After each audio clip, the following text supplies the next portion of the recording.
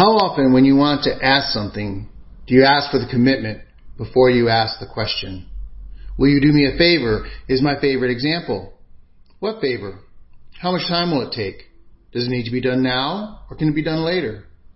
What will this favor require of me? How can you ask for a commitment in doing a favor without revealing just what that favor is? Almost everyone does this at one point or another, and some people seem to make a habit of it. Most people do not mind because the person asking is a friend, and there's an assumption that the favor is within reasonable limits. But still, why does the person asking say, "Will you do me a favor?" first? Why not just say, "Will you give me a ride to the store?" Or "Will you help me carry this package?" Or whatever other small task it might be that needs to be done. Why ask for the commitment before revealing what you want? I think people ask for the commitment prior to revealing what the favor is when the favor requires a little more, and sometimes a lot more, effort than is typical. If we get a person to say yes to our request for a favor, once he or she finds out that it's more involved than expected, then that person is still more likely to follow through out of a sense of commitment. We often want a commitment to what we should probably not ask. That way, what we should not ask, when it is asked, that other person feels an obligation to have already made the commitment. Now, as we turn to our gospel reading from the book of Mark, we see two of the disciples doing that very thing, asking what should not be asked. James and John, the sons of Zebedee, came up to Jesus and said to him, "Teacher, we want you to do for us whatever we ask of you." What James and John have done is basically ask, "Jesus, before we ever reveal what we want, will you do anything we ask? Jesus, can we get you to commit without letting you know what you are committing?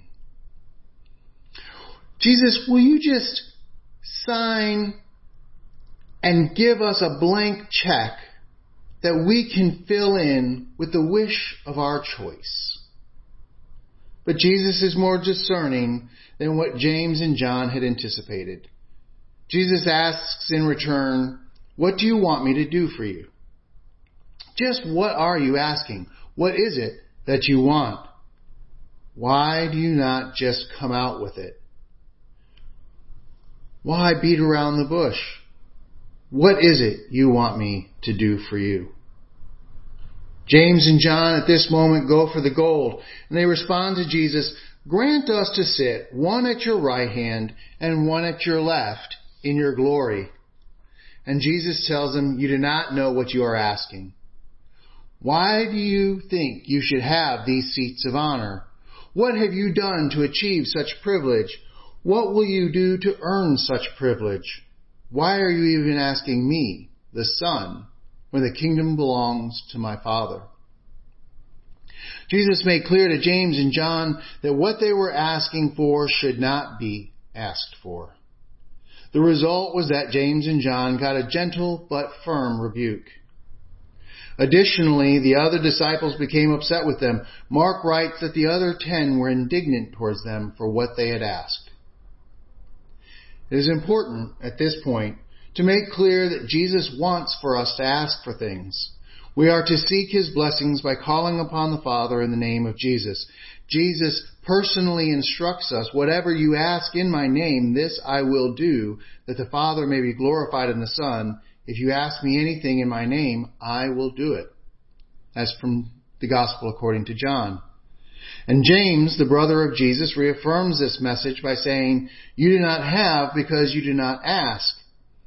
And from these little snippets of Scripture, we might think that we are to be bold in asking for anything and everything that we want. From these little snippets of Scripture, we might think that James and John were right in asking for what they did. It is by taking just the little snippets of Scripture like these that heretics like Joel Osteen create their message of preferential treatment, privilege, wealth, and prosperity. But Jesus does not give us snippets of Scripture. God has given us the entire Bible so that we might see how we are to conform to His will. Yes, Jesus says, ask whatever you want in my name and the Father will give it. But that comes in the context of the following. Truly, truly, I say to you, whoever believes in me will also do the works that I do. And greater works than these will he do, because I am going to the Father. Whatever you ask in my name, this I will do, that the Father may be glorified in the Son. Jesus wants you to be fully empowered to do the good works that have been set out for us to do. Jesus wants you to be empowered to bring the peace, the comfort, and blessings of the Father to the hurting around you. To be empowered to bring God's healing to the hurting. Whatever you ask in Jesus' name will be granted. Yes, James, the brother of Jesus, said, we have not because we ask not.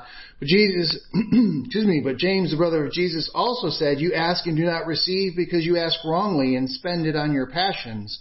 You adulterous people, you do not know that friendship with the world is enmity with God. Therefore, whoever wishes to be a friend of the world makes himself an enemy of God. Are we asking for the power of God to rain down and provide what we want for ourselves? Or are we asking for the power of God to rain down and provide what people need? Unlike the heretic Joel Osteen and others like him, who tell people to pray for material wealth, advocating friendship with the world and resulting in enmity with God, the Bible would have us pray for those who are hungry, thirsty, sick, imprisoned, those that are lonely, and those that are in need of clothing and shelter. Now we go back to our gospel passage. James and John were corrected for asking for their own advancement. Jesus, we want for you to seat us at your right and your left in glory. Jesus says, no, that is of the world to rule over others. In the kingdom of God, the greatest are those that serve others. And even I, the Christ, the Son of God, am not served, but serve. I will give my life as a ransom in order to pay the debts of sin. I close today with a question. Time to reflect on your prayers and answer. What am I asking from God? Do I seek glory for myself or blessing for those that Jesus wants me to serve? Amen.